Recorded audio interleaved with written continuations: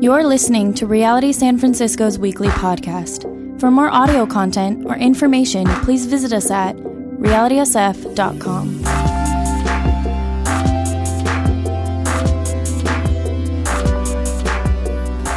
All right, so turn to 1 Corinthians chapter 7.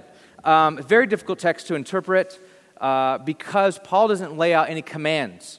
What Paul does here is he shares pastoral, almost like a pastoral advice. He actually starts the whole section by saying, this is not a command from God.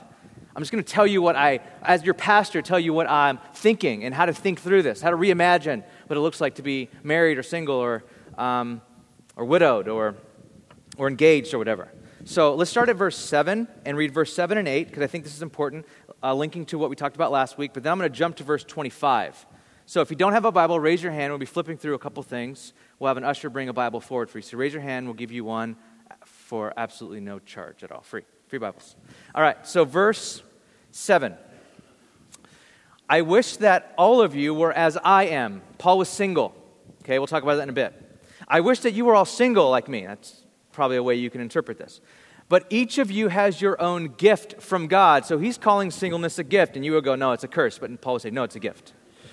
One has this gift, another has that. Now to the unmarried and to the widows, I say, it is good for them to stay unmarried as I do. But, verse 9, if they cannot control themselves, they should marry. For it is better to marry than to burn with passion. So Paul says really quickly before we jump to verse 25, Paul says, if you are not married, but you're in some sort of relationship where it's so hard for you to stay sexually pure in your relationship, it'd be better if you just got married than to continue to fight that and to burn with passion. That passion isn't a pejorative word. It's not like a bad word. It's like, I'm passionately in love with this person. Well, get married to him then. Well, the time is not right. Paul's like, just get married. Verse 25. Now, about virgins. And this is about anyone who's not married. This could be translated people who are engaged or people who are not, who are single or pledged to be married but not married yet. This is basically people who are not married. About the virgins, I have no command from the Lord, he says. But I give a judgment as one who by the Lord's mercy is trustworthy. Because of the present crisis, I think that it is good for a man to remain as he is. If you are you pledged to a woman? Are you engaged? Do not seek to be released. Do not seek to be out of your engagement. Are you free from such a commitment? Do not look for a wife. But if you do marry, you have not sinned. And if a virgin marries, she has not sinned. But those who marry will face many troubles in this life. And I want to spare you from this. Classic Paul. Verse 29, what I mean, brothers and sisters, is that the time is short. From now on, those who have wives should live as if they do not. Now, don't apply that yet. You don't know what that means. So, to those who mourn as if they did not, to those who are happy as if they were not, to those who buy something as if it was not theirs to keep, to those who use the things of the world as if not engrossed in them, for this world in its present form is passing away. I would like you to be free from concern. That's the whole point of this whole passage. I want you to be free from anxiety is the word. If an unmarried man is concerned about the Lord's affairs, how can he please the Lord? But a married man is concerned about the affairs of this world, how he can please his wife. And his interests are divided. An unmarried woman or a virgin is concerned about the Lord's affairs. Her aim is to be devoted to the Lord with both body and spirit. But a married woman is concerned about the affairs of this world, how she can please her husband. I'm saying this for your own good. Saying all of these are not commandments. These are just him just kind of riffing on counsel. Not to restrict you. I'm not trying to hem you in. I'm not trying to put a noose around your neck. But that you may live in the right way in undivided devotion to the Lord. That's the point. If anyone is worried that he might not be acting honorably toward the person he's engaged to, the virgin he's engaged to, and if his passions are too strong and he feels that he ought to marry, he should do as he wants. He's not sinning. They should get married. But if the man who has settled this matter in his own mind, who is under no compulsion but has control over his own will, who has made up his mind not to marry the virgin, the man also does the right thing. So then, he who marries the virgin does right, but he who does not marry does better. A woman is bound to her husband as long as he lives, but if her husband dies, she is free to marry anyone she wishes, but he must belong to the Lord. In my judgment, she is happier if she stays as she is. And I think that I too have the Spirit of God. Let's pray. God, I thank you for this section in 1 Corinthians, and I pray that we would be, as people who are married and people who are single, whole people.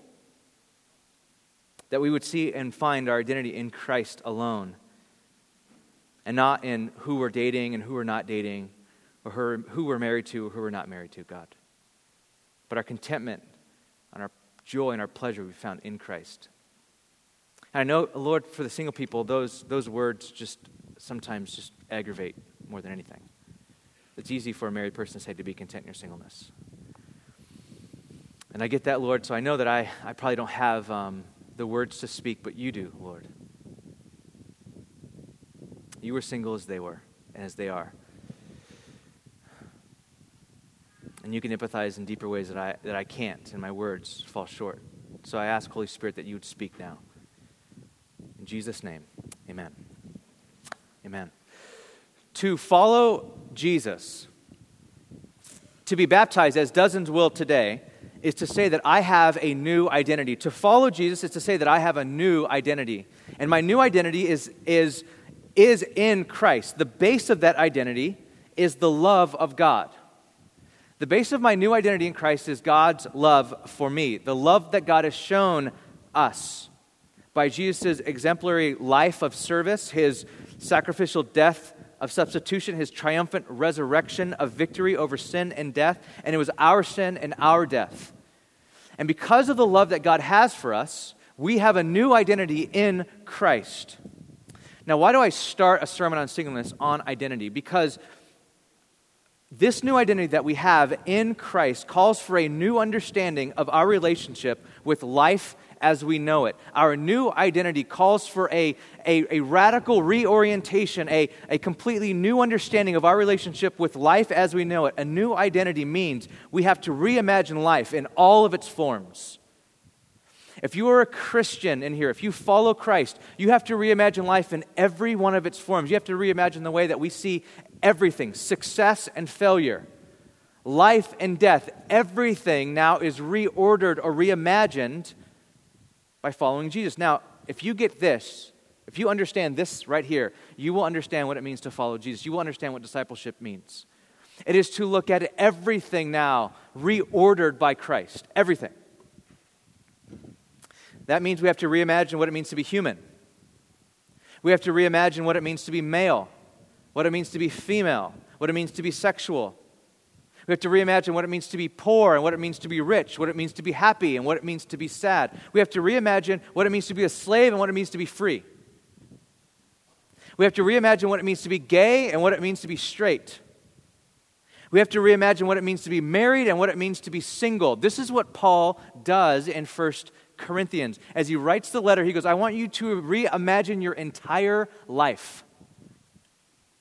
Those of you that are married, I want you to rethink marriage. Those of you who are committing sexual immorality, I want you to rethink that. Those of you who are single, I want you to rethink that. Those of you who are engaged, I want you to rethink that. He is causing all of us to reorder our lives around Jesus. Who we are, or I should say who we were, is reordered and reimagined by our life in Christ.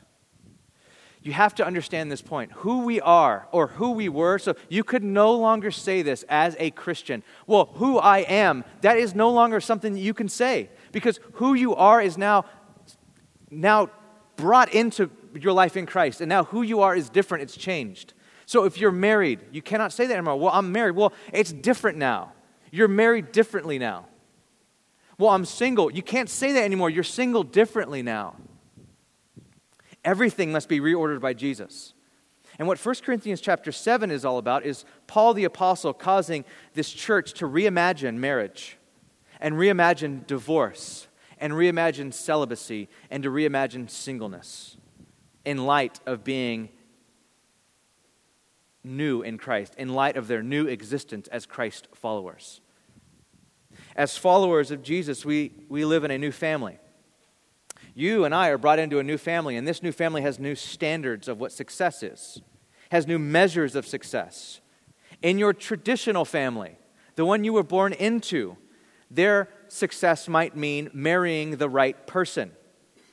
This is why mom asks you, who are you dating? This is why mom tries to set you up or something like that. This is why your parents keep pushing for you. You're now 34 years old. Why aren't you married yet? Because there's a standard of success in your family. And that family is, well, you get a good job and you get a family, you get married to the right person, you have kids. That is success. But in the family of God, success is different.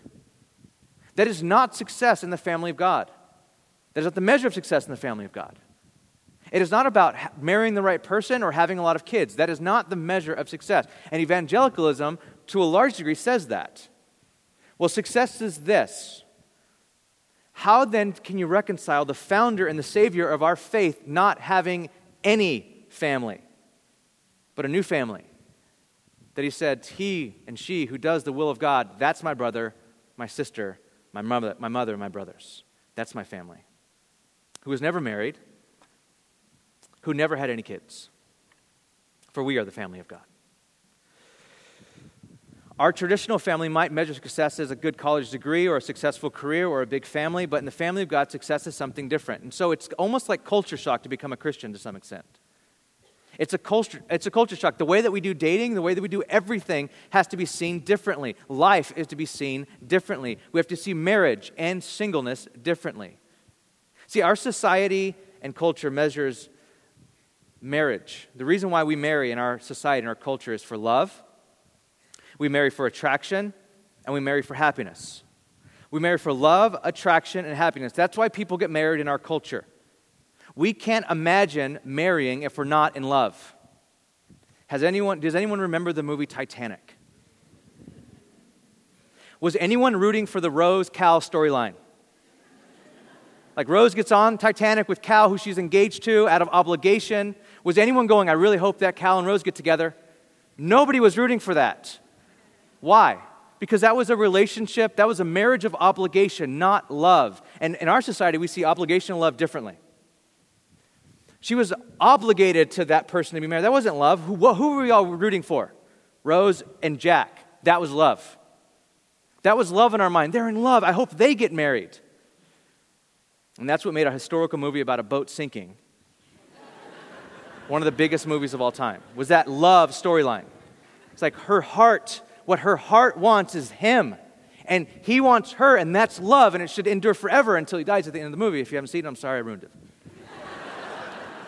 But that's what we want. Nobody was rooting for the other storyline because all of us marry for love. We cannot imagine, though it's a very modern concept, marrying for love. We cannot imagine marrying if we're not in love. And that's how we moderns love love. We marry for love. We also marry for attraction, which actually falls under love. And we have a saying for that, love at first sight. We can't imagine being in love with someone if we're not attracted to them. And this is not just compatibility. This has to do with physicality. There are people in this church that you wouldn't even give a chance to see if you're compatible with them because you're too hung up on looks. And this is completely sad because this is how our culture dates. This should not be how our church dates. But does it strike anyone odd? Have you thought about this? I'm sure you have, but does it strike anyone odd that the attraction you are basing a decision to be married to someone for the rest of your life is like this 2-year window when you're in your 20s or 30s and you have no idea how that person's going to age? Now, I'm not trying to make you more nervous, okay? I don't want that to be another question. You're like, well, how are they going to age? I don't know how they're going to age. No one knows. But isn't it funny that you're basing all that traction off of like right now, like a 2-year span or 2-month span or whatever? It's weird.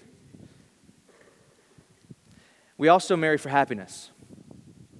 When attraction, compatibility, and love all fall into place, we are happy. And so we marry for happiness. Whenever we do premarital classes, we go around the room. Why are you getting married? A majority of people say, because of what they do to me, how they make me happy. And that's how we moderns marry. We marry for happiness. But we should also see the holes in this, right? I mean, over 50% of marriages end in divorce. And the reason why they end in divorce is because we're not in love anymore. We're not attracted anymore.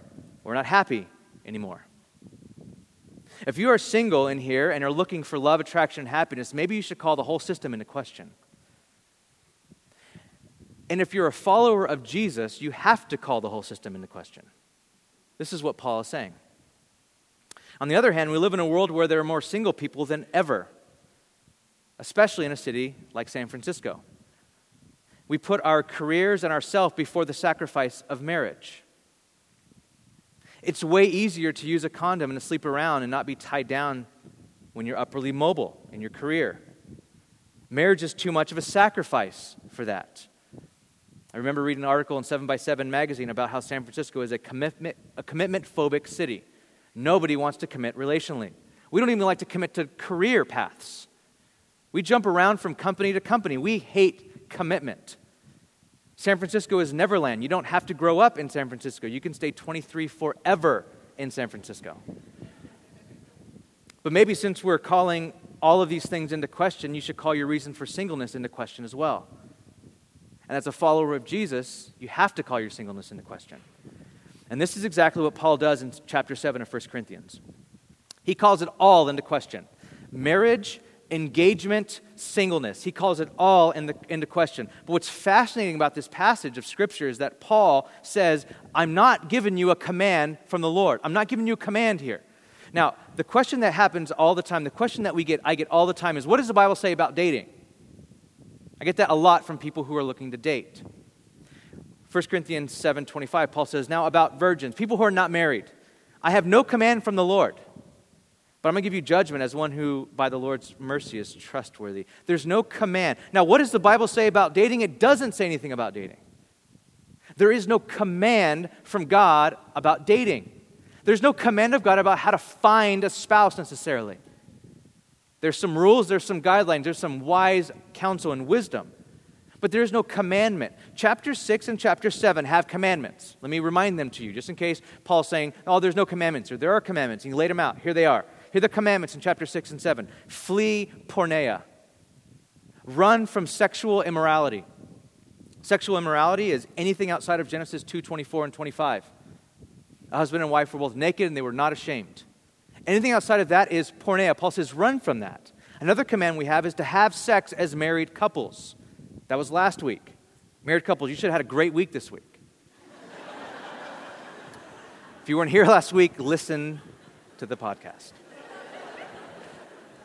But this is the command that Paul says. Married couples, you are married. Your body doesn't belong to you. It belongs to Jesus and your spouse. You guys have a right to have sex with one another. Do that. That's a command, another command. And this is a very important one wrapped up in what it means to be married. And this is so important. We'll talk about this next week. No divorce. Command. He actually says, the Lord said, not me, but the Lord says this. Stay with the person that you're married to. But here's the counsel. That's the commands. Here's the counsel. About dating, about engagement, and about singleness. Paul says, I don't have any commands. I have wise pastoral advice, but that's it. I can't point to a verse. I can't point to, even I'm writing. I can't even point to myself. I can't give you one because there's not one. I'm going to give you wise, sound advice. The point here is that Paul doesn't want to come to any moral conclusions on whether to marry or stay single. Whether you marry or stay single, you have not sinned. That's what he says. Hey, if you're engaged and you're like, hey, I don't want to marry you because of the present crisis. We'll get to that in a second. Paul says, you haven't sinned. If you're like, I want to get married because I'm so passionately in love with this person and I cannot wait to sleep with them. Then Paul says, you're not sinning, get married. Therefore, the person who gets married or doesn't get married, you have not sinned. Paul is saying, listen, both ways are okay. Now, one way he leans towards, remain single. He's leaning towards that heavily. But he says, I have no command. The point of the counsel is to keep the church from anxiety. Isn't this great? First thing that we ask, if you're single, that you ask is, what does the Bible say about dating? And it doesn't say anything. Second thing is, a lot of people who are single are filled with anxiety. When will I get married? When will I find the right person? When will this happen? When will someone sweep me off my feet? When will I meet when? How do I do it? And you're filled with anxiety. And the whole reason why Paul is writing this is that you would be free from concern, that you would be free from anxiety. Look at verse 32. I would like you to be free from concern. This is why he's writing all of this. I want you to be free from anxiety. Now, how does this text free us from anxiety? Single people. Look at verse 26 through 28.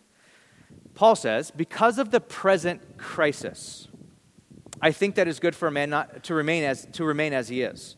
Are you pledged to a woman? Do not seek to be released. Are you free from such a commitment? Do not look for a wife. But if you marry, you have not sinned. And if a virgin marries, she has not sinned. But those who marry will face many troubles in this life, and I want to spare you. I want to spare you from the troubles of being married. Now, nobody knows what the present crisis is. Nobody. Every commentator, every scholar has a different opinion.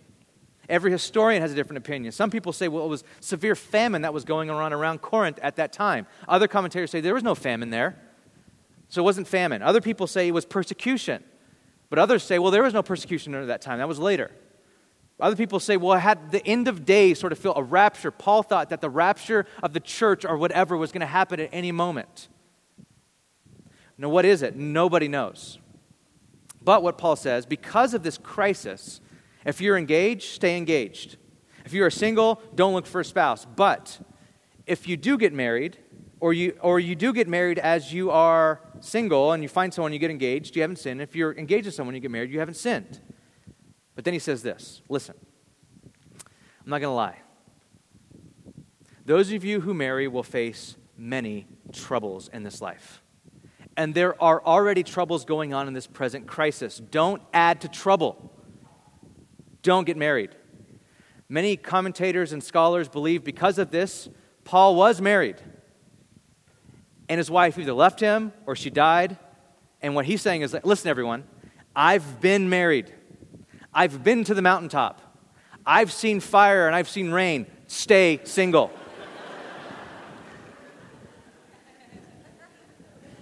Trust me. A lot of people think that he was married, and he writes that. He's like, I've done that. It'd be better if you just trust me. Better for you to stay single. This is strange to read from Paul because elsewhere in Scripture, like in Ephesians 5, he treats marriage like the closest thing that we have in our relationship to Jesus. Like the closest mirror image of our relationship with Christ is marriage. It's like he can't talk about marriage without talking about who we are as the bride of Christ. He's stoked on marriage. It's glorious. So what's happening here? What's happening here, plain and simple, is that Paul is affirming the single life. Paul is saying that the single life is a good life. And not just the single life, but the single celibate life. That's a good life. And this was countercultural in Paul's day. Marriage and family meant you had a future. Marriage and family meant you had a hope. Marriage and family meant you had an identity. In Judaism, which Paul was, he calls himself a Jew of Jews. In Judaism, marriage and family were a command of God and the way that blessings came into your life. Actually, in the New Encyclopedia of Judaism, under celibacy, it reads this: marriage is a commandment in Jewish tradition, and celibacy is deplored. Marriage was everything. What Paul is writing here is singleness is actually a good way of life. Singleness as a way of life in following God is somewhat distinctive to New Testament Christianity. Jesus even says this. If you have a Bible with you, please turn back to Matthew chapter 19. It's a very interesting verse of Scripture. Matthew is the only one who mentions this part of what Jesus says. And I want you to know that I take the words of Christ very seriously. They are bread and they are life. So when Jesus says this, I want you to read this as if it's like to you. Especially if you're single, if it's maybe a part of your heart that you need to hear these words of Christ to you. I just sensed as I was reading these things, you need to hear this in maybe a different way. Now, let me give you some background before I read it. Okay, don't read ahead. Eyes up here, okay? Everyone's already read it, huh? Don't read it. I'm not joking. That's a command, okay? A little bit of background. In here, the word eunuchs is used. Now, this is a very harsh word. I don't know why Jesus used this word, but he did. Eunuchs were castrated men who went into service of a master, giving up their possibility of family and a future because their future was tied to their family in those days. They're basically saying, I don't have a family, I don't have a future. I'm tying my future and my hope to you, master. That's what eunuchs did. They either did that voluntarily or they did that by force. That's what eunuchs were.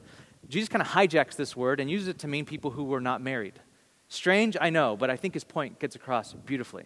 Also, what happens is these rulers and leaders go up to Jesus and ask him about marriage and about divorce. And Jesus says, there should be no divorce at all. Moses gave you divorce but your heart was hard. Don't get divorced for any reason except for one: marital unfaithfulness, sexual immorality. That's the only way that you get divorced. Other than that, don't get divorced. And they got divorced for any reason at that time. The disciples turned to Christ and were like, whoa, that was a really hard word what you said. It's probably better not to be married if that's the rule of marriage. And then Jesus says this. Verse 11. Jesus replied, taking into account what eunuch means, not everyone can accept this word. What I'm about to say is really hard. He says, but only for those whom it has been given. For there are eunuchs who are born that way, and there are eunuchs who have been made eunuchs by others, and there are those who choose to live like eunuchs for the sake of the kingdom of heaven. The one who can accept this should accept it. In a discussion about marriage, Jesus then talks about the single life. Jesus talks about people who never marry and will never have a family. And the way he does it, he uses this language to speak about those who are not married, and he uses two categories. The first category he uses are the first two eunuchs he mentioned. He says that it's a involuntary singleness. The third one, he says, it's a voluntary singleness. So the first two, he says, these first two are involuntary, and this last one is voluntary.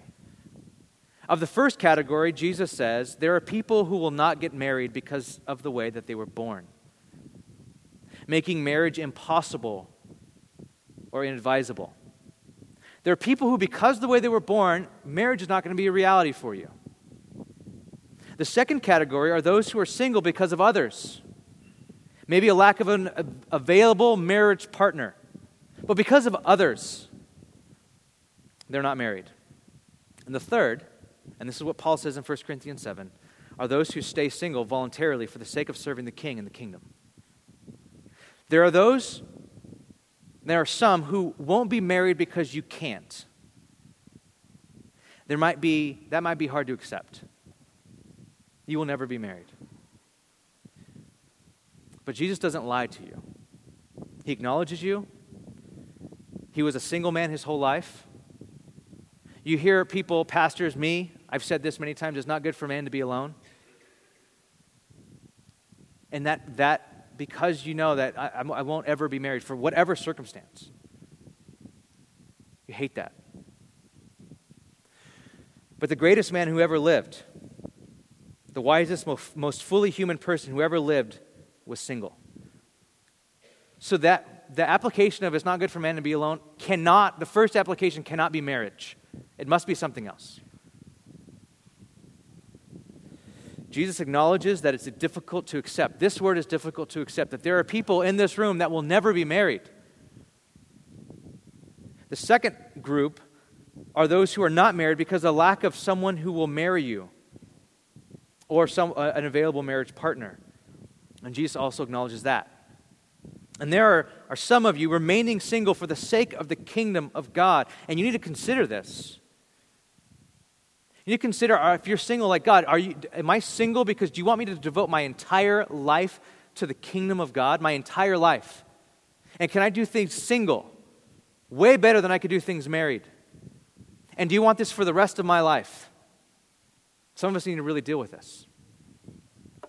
Now, how can all of this be true and right and good? Well, go back to 1 Corinthians. 1 Corinthians 7, let me read to you what Paul says. Because this is a whole different sort of paradigm shift for the followers of Christ. Paul says in verse 29, what I mean, brothers and sisters, is that the time is short. We got one life. And we live for completely different reasons now as Christians. From now on, those who have wives should live as if they do not have wives. That's weird.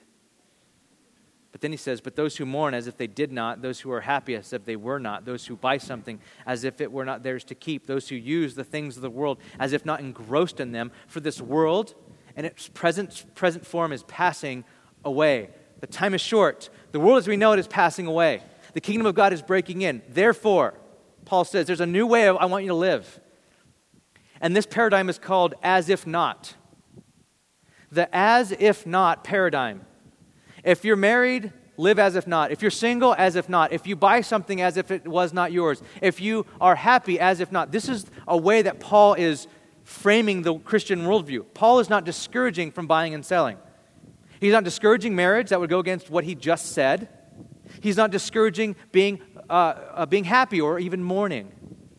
As Christians who live in this world, we are expected to continue doing such things. But as followers of Jesus, we do not do it to possess. So what Paul is saying is this: we buy, but we do not buy to possess a life. We do not purchase to buy an identity. We do not purchase to buy a sense of self, a sense of meaning. We don't buy like the world buys, like our culture purchases. We buy completely different. We do not marry to find an identity. We do not marry to find a Messiah. We do not marry like people marry. We do not mourn like those without hope. We're not happy like those who live for a pursuit of happiness. We are single, but we are not single like people who have no family. Because the kingdom of God is broken in, it changes everything. It changes the way that we're married, as if not. I'm married, happily, but it's not my life. Christ is my life. And I'm single, but that's not my life. And it's not like I don't have a family. I have a family. And they're sitting to my right and to my left right now. I buy things, but not to hoard and possess. I buy things and I'm open-handed with them because my life is not in this world. My life is in Christ. And I mourn, but I don't mourn without hope because God's going to bring all things to fullness, to consummation. He's going to bring shalom back. And I'm happy, but I don't live for the pursuit of happiness. Everything changes. We live as if not. As if these things do not determine my existence. Christ determines my existence. And when that happens, I'm free from anxiety. See, I think that there's things that single people say to themselves, or well-intending people say to singles, that are not helpful. You might have heard this: as soon as you're satisfied with God alone, He'll bring someone into your life. Have you ever heard that? As soon as, just be content in God alone, and then He'll bring someone into your life. As though everyone married is satisfied with God alone. Like married couples, oh, you must have been satisfied in God alone. That's why you're married now. How is that going for you?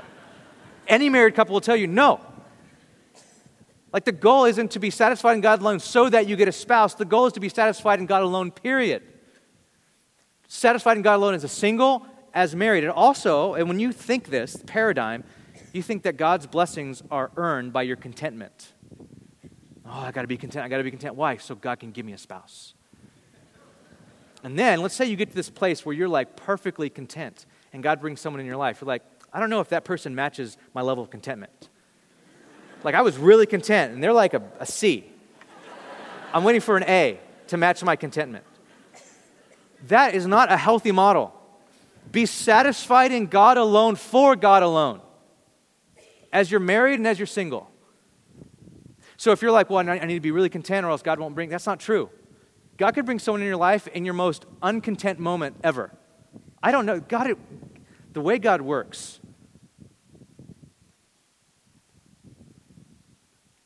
the way God's work in my life, I mean, even like if I look at that quote, that wasn't me when I met my wife at all. It was quite opposite. Our goal is to be satisfied in God alone. Please stop attaching your married life or your single life to contentment. You're to be content in Christ in any season that you're in, married or single. Another thing that people try to helpfully say to single people are, before you can marry someone wonderful, the Lord has to make you someone wonderful. Instead of like looking for someone wonderful, look to be someone wonderful. Okay. As though everyone married was made wonderful by God before they were married. That's not true at all. But it also says that God grants marriage to only those who are sanctified. Like when people are engaged, you look at them and go, oh, you must be sanctified. You must have been wonderful. God was done with your wonderfulness, and therefore he gave you a spouse. And you too. That's not why God brings people together. Underneath these statements, there's this understanding that you are not yet fully formed as a human and thus not really ready for marriage, as if marriage was the highest goal of human existence. It's not. Christ is. Then how do you live a single life? Paul would advocate for a life that's completely devoted to Christ. He says in verse 35, I am saying this for your own good, not to restrict you, but that you may live in a right way, an undivided devotion to the Lord. Single people tend to pour themselves into relationships, maybe even sexual relationships, over and over again, romantic relationships over and over again, because they have not settled down yet. And so I'm not settled down yet, so I can throw myself in all these romantic relationships. Or single people pour themselves into their career. I'm not married yet, so I'm going to pour myself into my career. Paul is saying, pour yourself into undivided devotion to God. If you're single, undivided devotion to God. Are you supposed to have a job? Sure. Are you supposed to romantically see people? Okay, yes. But is that to be your single devotion? No, it's to be to God. Guys, you don't understand if you're single in here. You have the capacity and the capability and the openness in your life to do and go wherever God calls you to do and go. My wife and I do not have kids yet. And I've shared this from this stage many times in the other place that we were at in the Swedish American home when we were going through Genesis, that this has been a source for us of a lot of battle and confusion, and we've wanted kids for some time, and we can't have kids yet. And this time, I have to realize, and as I was studying this, I read the beautiful quote from a book and sent it to my wife through text message this week about our meaning as a married couple does not come from kids. And your meaning as a single person does not come from you finding a spouse. My wife and I can do things as a married couple who don't have kids that we could never do. We have the flexibility and the time to do things, to be completely devoted to God before we have kids. In the same way, single people, you have a way that I don't, being married. That you can be singly devoted to Christ in a way that people who are married and people who have kids cannot. And you can do that. And this is what Paul is advocating for. To be completely devoted to Christ. Another thing that we can do as dating couples in the church is to date differently. The dating scene in the church is virtually the same outside the church. At least the way you attract someone is. In the church, it's the same outside the church, where it's about looks. It's about financial and social status. We are looking for somebody beautiful in the most superficial way. But what if, like we were talking about last week, if the goal of marriage is to see God make the other person holy, what if we started to date like that? What if we started to look for a spouse like that? What if we were to fall in love, especially with the glorious thing God is doing in someone else's life? And the reason why you're marrying them is to see you're partnering with God to bring that out. There was a movie that my wife and I saw a couple weeks ago, Terrence Malick's new film called To the Wonder, and not a lot of people liked it. I absolutely loved it. It was basically a sermon on love. And in there was a priest who would keep giving sermons. The whole thing was about love and this juxtaposition between a love that's about obligation, and that was a priest to God who wasn't married, who was married to God, and a couple who were passionately in love. And it was like this love triangle, and it went back and forth, and like Terrence Malick does in all of his films, it's very scenic. And anyway, in there, they kept cutting to the priest preaching a sermon, and some of the best sermons I've ever heard were in this movie. And he said, and this is a loose quote because I didn't write it down when I was too entranced by the movie to write it down, but he said this, and it was profound, it stuck with me, it really changed the way I've seen even my own marriage. He said, the Bible says, husbands, love your wife as Christ loved the church. And this is in the movie, The Priest and the movie. The Bible says, husbands, love your wife as Christ loved the church.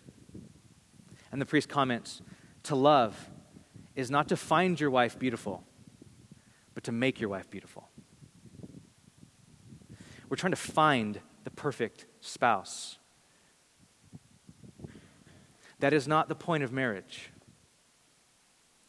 The point of marriage is a lot more profound than that, is to make the person. There's something that you partner with God in making that person beautiful. This is what Christ does when he marries us. He doesn't find us beautiful, he makes us beautiful. This is the frustration in early people who are young couples who are married. The frustration is like, I thought you were perfect and I was perfect, and we're perfect together. And they don't realize how much work it is for the rest of your lives to bring about the beauty in that other person. You're partnering with God in doing that. So the challenge is this. What Jesus' kingdom does for the traditional culture that says marriage is everything, it starts by saying that its founder and savior was single. And single life is an amazing way to live. But for different reasons than the way San Francisco says the reason for being single is an amazing way to live. To be completely devoted to God. And what Jesus does for our modern individualistic culture that says Jesus is that Jesus created a new surrogate family through the gospel. And this family is even stronger than that of one's physical earthly family. If you are single in here and you feel alone, you are not alone. This is your family. The church is your family. And we need to start acting like family. Married couples, you need to act like this church is your family. You don't ditch your family once you get married. Go, no, this is my family now. No, this is your family still, and this will be your family for all eternity. Single people, this is your family. This is the family of God. The whole point in Paul's writing is Christ is our life. Let me close with the last quote I'll read from The Holy Longing. I've quoted Ronald Rolheiser every week, and his chapter on sexuality is brilliant. At the end, he talks about the single life. And he says this, nothing in this life will ever fully complete us. Can you please hear that? Nothing in this life will ever fully complete us. We have to give up our messianic expectations and demands. Hence, we must stop expecting that somewhere, sometime, in some place, we will meet just the right person, the right situation, or the right combination of circumstances so that we can be completely happy. We will stop demanding that our spouses, families, friends, and jobs give us what only God can give us, clear-cut, pure joy. If you are looking in your hunt for a spouse, a perfect spouse, what only God can give you, you're going to end up bitter and lonely. Or you'll end up marrying who you think is the right person, only to be married bitter and lonely. The things that we are all looking for are only found in Jesus. And that's it. And so this is what I want to do. As we close, I want to pray for us, and then I want to invite you to respond to God. But I want you to respond to God in a way that says, Christ, you are my life. And so single people, you might need to bring your single life before the altar of God and go, finding the perfect spouse is not my life. Christ, you are my life. Married people need to bring their status as a married couple or as a family. My family and my life and my marriage is not my life. Christ, you are my life. And so I'll be married as if it did not define me. And I'll be single as if it did not give me an identity. Because my identity comes from Christ and Christ alone. Let's pray. God, I thank you. Thank you for your word, God. Thank you for the way that all of these things, marriage and singleness, and God, you identified with them all and you speak to them all. So God, I pray for the people in in this church right now that might sense that they're alone. And the turmoil of trying to find the spouse is just wrecking them, Lord. They don't know what method to employ. The pursue and keep pursuing because that worked with their friends, or just fast from all dating because that worked for another friend, or just try to be content in Jesus because that worked for someone else, or move out of the city because that worked for someone else. I can see, Lord, that just trying to figure all that out is so hard. And so we give up all those pursuits. And we say, Lord, we have no idea, if you're calling us to be married, how you're going to bring that person into our lives. But change the way we see people. And change the way that we date. And change the way that we're married. Change the way that we're single. God, there is no command here. There's just godly advice. And I pray that the advice that we'd all walk away with, that I find my place in Christ alone. In Jesus' name, amen.